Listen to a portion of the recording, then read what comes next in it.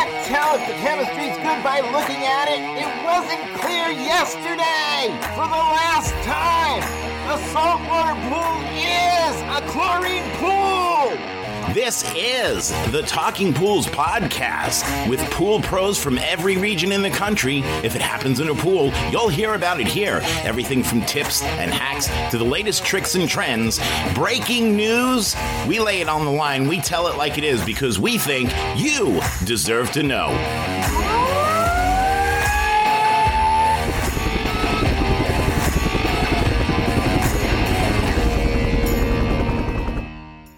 Hey, pool dudes and pool dudettes. It is Thursday, which means it's time to talk about some CPO stuff. August already. Can you believe how fast this summer has gone?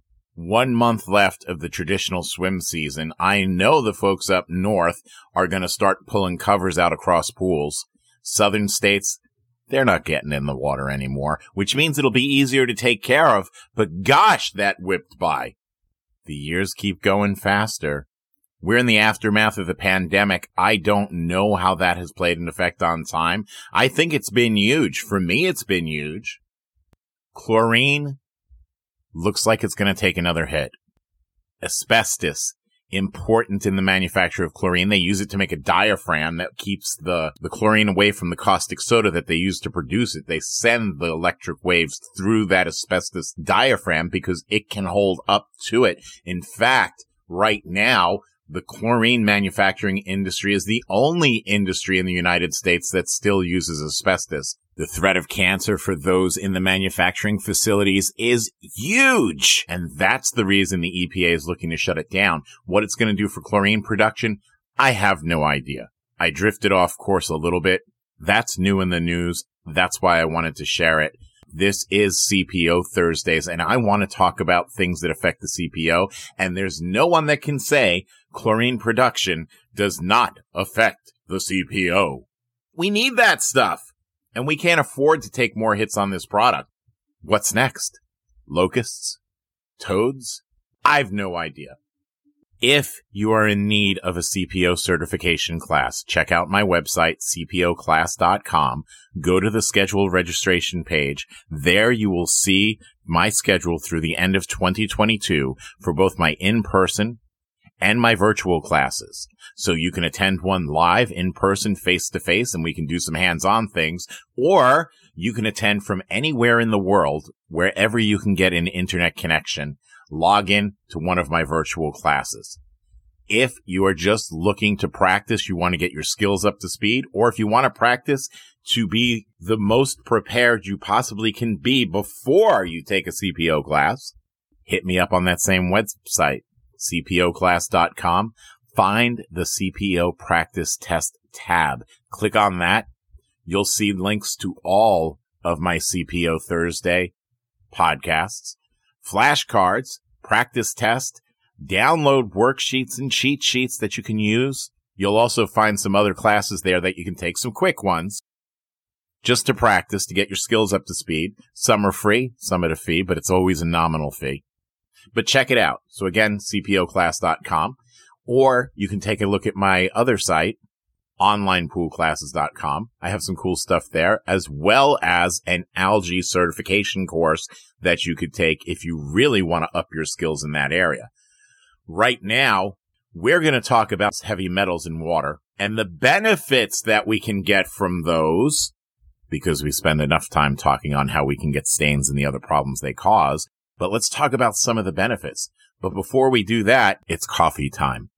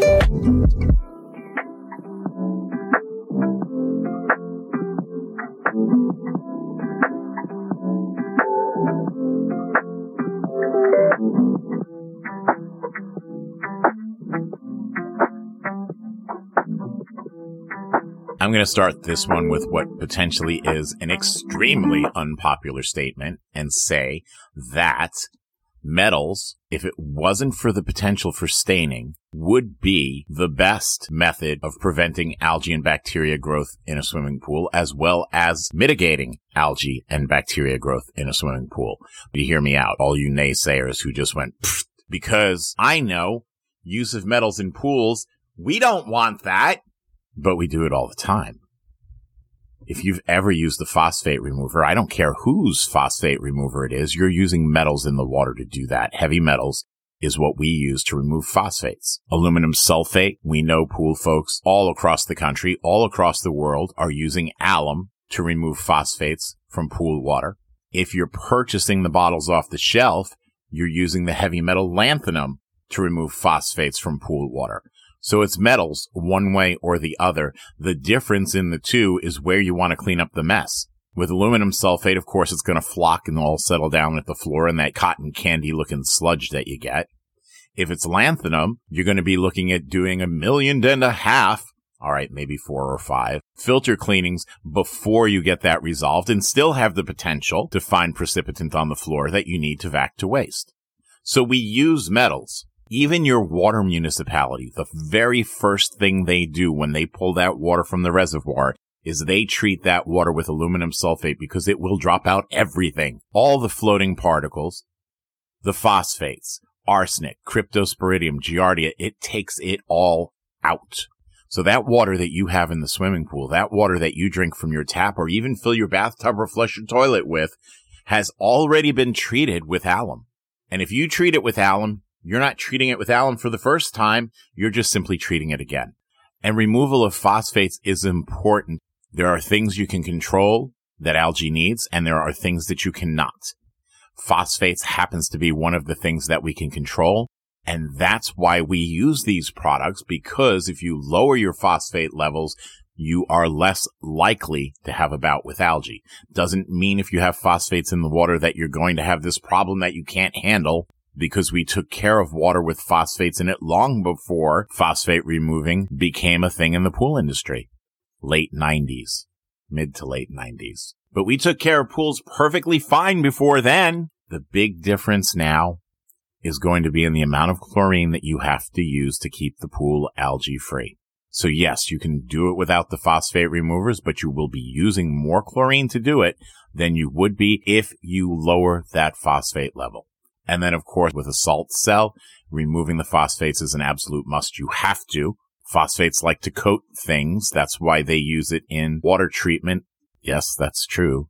Some water treatment centers use orthophosphate, which is the exact kind of phosphate that algae needs because it coats things like the inside of lead pipes that used to be used years ago, the same kind of lead pipes that caused a problem in Flint, Michigan. So we do add those things to water. So you might just want to check your phosphate level coming out of the tap. If the municipality uses phosphates, that could be an issue. And we already know all the rest of them use chloramines. And we talked about that last week as well. So the ability of heavy metals to remove phosphates is huge in algae control. But wait, there's more. Not only can you remove phosphates, but you can actually kill algae and bacteria with metals. All metals, with the exception of one, will cause lysis to occur on cells. Algae cells, bacteria cells. Lysis is the disruption of the cell membrane. It breaks through and causes it to spill its guts.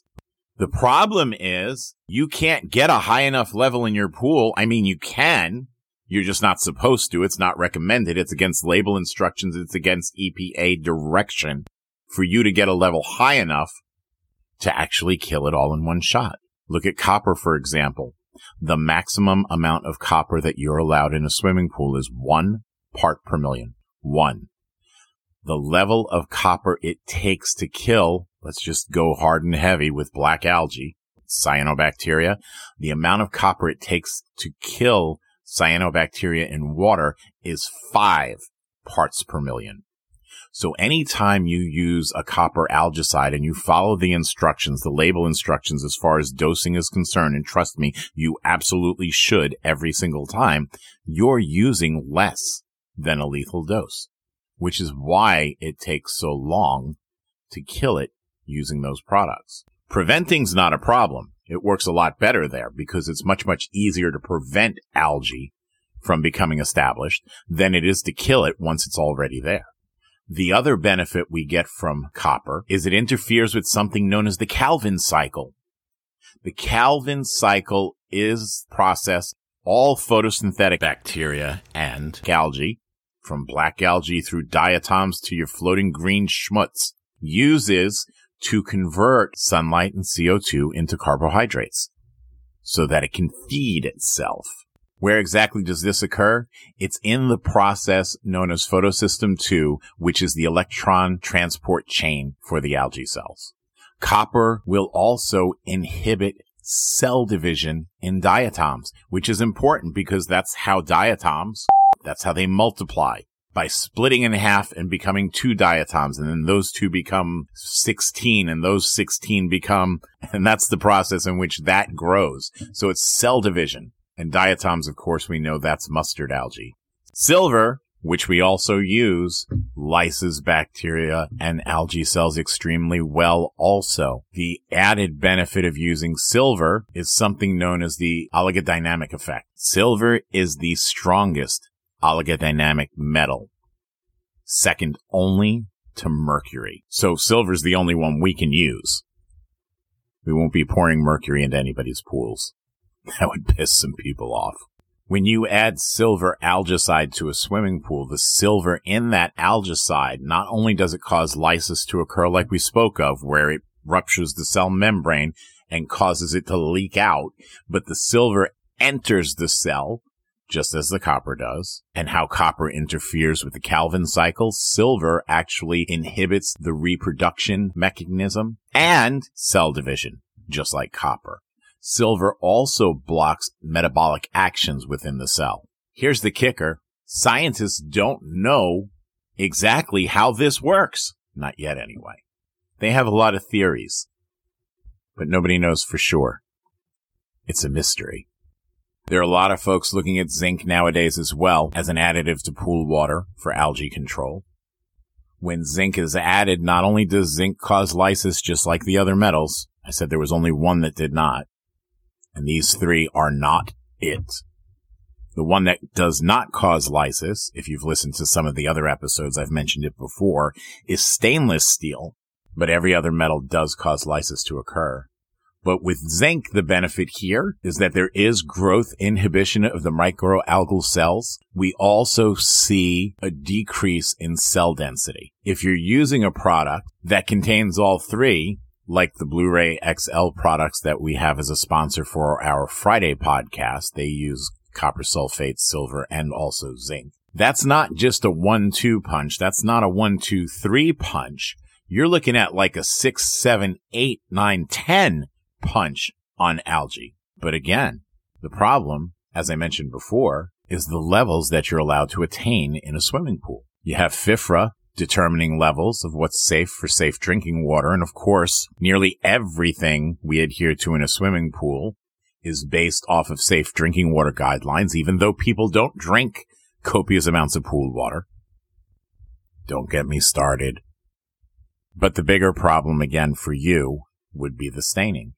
At a level of 5 parts per million of copper or a 5 part per million silver level, it would be near impossible for you to maintain that pool without screwing up the plaster or the liner or the fiberglass or what have you. So we go with the lower level. And then we need time. So these products, fantastic preventatives, and they do kill even the toughest of the tough. It's a lingering death for that algae in the pool. We could look to alum, aluminum sulfate. There could be an advantage here because we know aluminum sulfate forms a flock that settles to the floor of the pool, and then you vac to waste, a slow vac to waste using a Portavac, not your customer's equipment, ridding the pool of that aluminum hydroxide sludge. That takes the aluminum with it. It removes it from the pool water as long as you flock the pool correctly and vacuum it carefully so as not to stir it all up again, you'll be removing the aluminum that you put in. We've run tests afterwards to see what was left behind.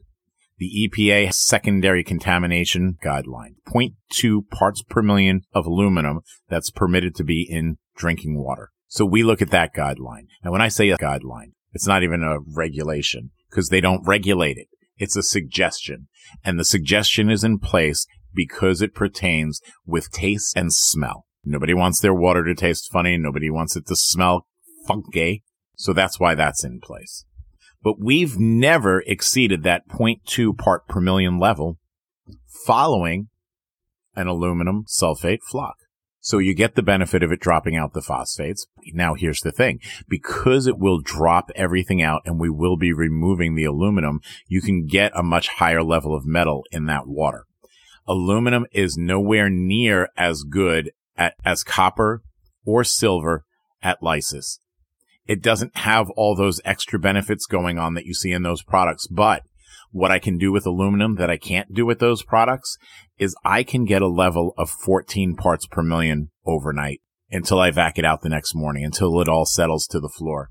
14 parts per million. And we've had cases where we've used aluminum sulfate at a dose rate of 8.33 pounds per 10,000 gallons. That gives me 100 parts per million of aluminum sulfate in the water, which is roughly, it depends on where you get it, who manufactured it, but somewhere between 8 to 14 parts per million of aluminum in that water up and through the point where you slow vac it out to waste. That means even though it's not as strong as those other metals, because I could have so much more in the water, it was a lot more powerful. And we've actually seen in instances, not all, but some, where black algae literally just falls off the wall during the process. It's not the simplest thing to use. We know this. It's picky. It's pH dependent. It's temperature dependent. We know those things. So it's not the easiest thing to use. It's hard to find in a bulk quantity. We know that also. And if you're buying small 2-pound containers, it's going to cost you an arm and a leg. Even if you find it on Amazon, it might be at a good price, but wait till you see what they charge you to ship it to get it to you. Demand it through distribution if it's something that you're going to do. And do make sure you have a Portavac. Don't use the customer's equipment. Until that point, use the products that are there that are available. Go with your Blu-ray XL, your copper sulfate algicides. Go with your silver algicide. Just make sure that you do your due diligence and that you own a test kit for every type of metal that you put into that water. So this way you can test it after the addition and then also periodically going forward so you can make sure that you don't exceed those maximum levels.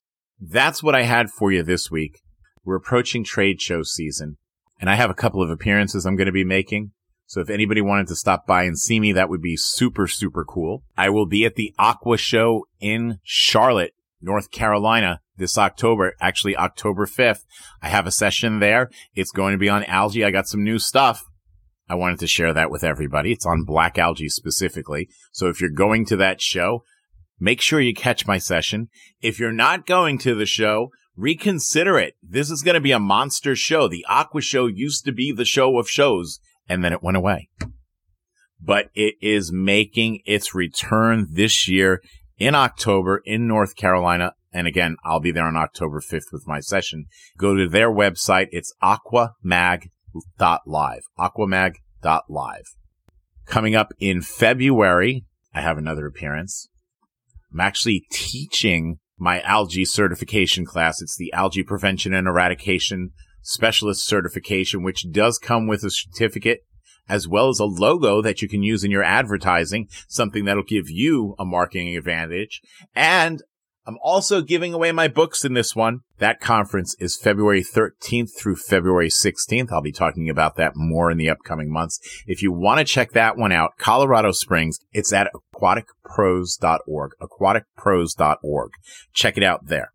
And again, you know the deal. If you're interested in a CPO class, hit me up on my site, cpoclass.com. Click the scheduled registration page. There you will see my live and virtual classes, the whole schedule up through the end of 2022.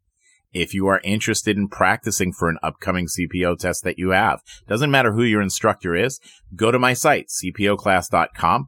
click on the CPO practice test tab, and there you'll find a whole bunch of good stuff that can help you be in the best shape you can possibly be in before stepping into that classroom. That's it for now. I'll catch you guys later. Check out my show with Andrea tomorrow. We have some cool stuff going on for you there. And, of course, I'll be back next Thursday with more CPO Thursdays. Be good. Be safe.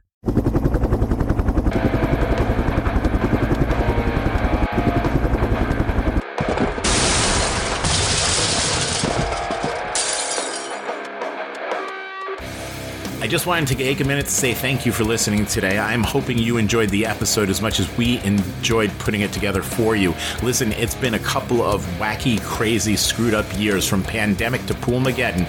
I just want you to know that we are all in this together. If there's anything that we can do for you, send me an email at talkingpools@gmail.com. Again, that's talkingpools@gmail.com. We're here. This is your podcast. We are the Pool People's podcast, of the Pool People, for the Pool People, by the Pool People's podcast. This one is about you. So thank you for tuning in and listening. Do me a favor, click subscribe before you go. That way you don't miss an episode.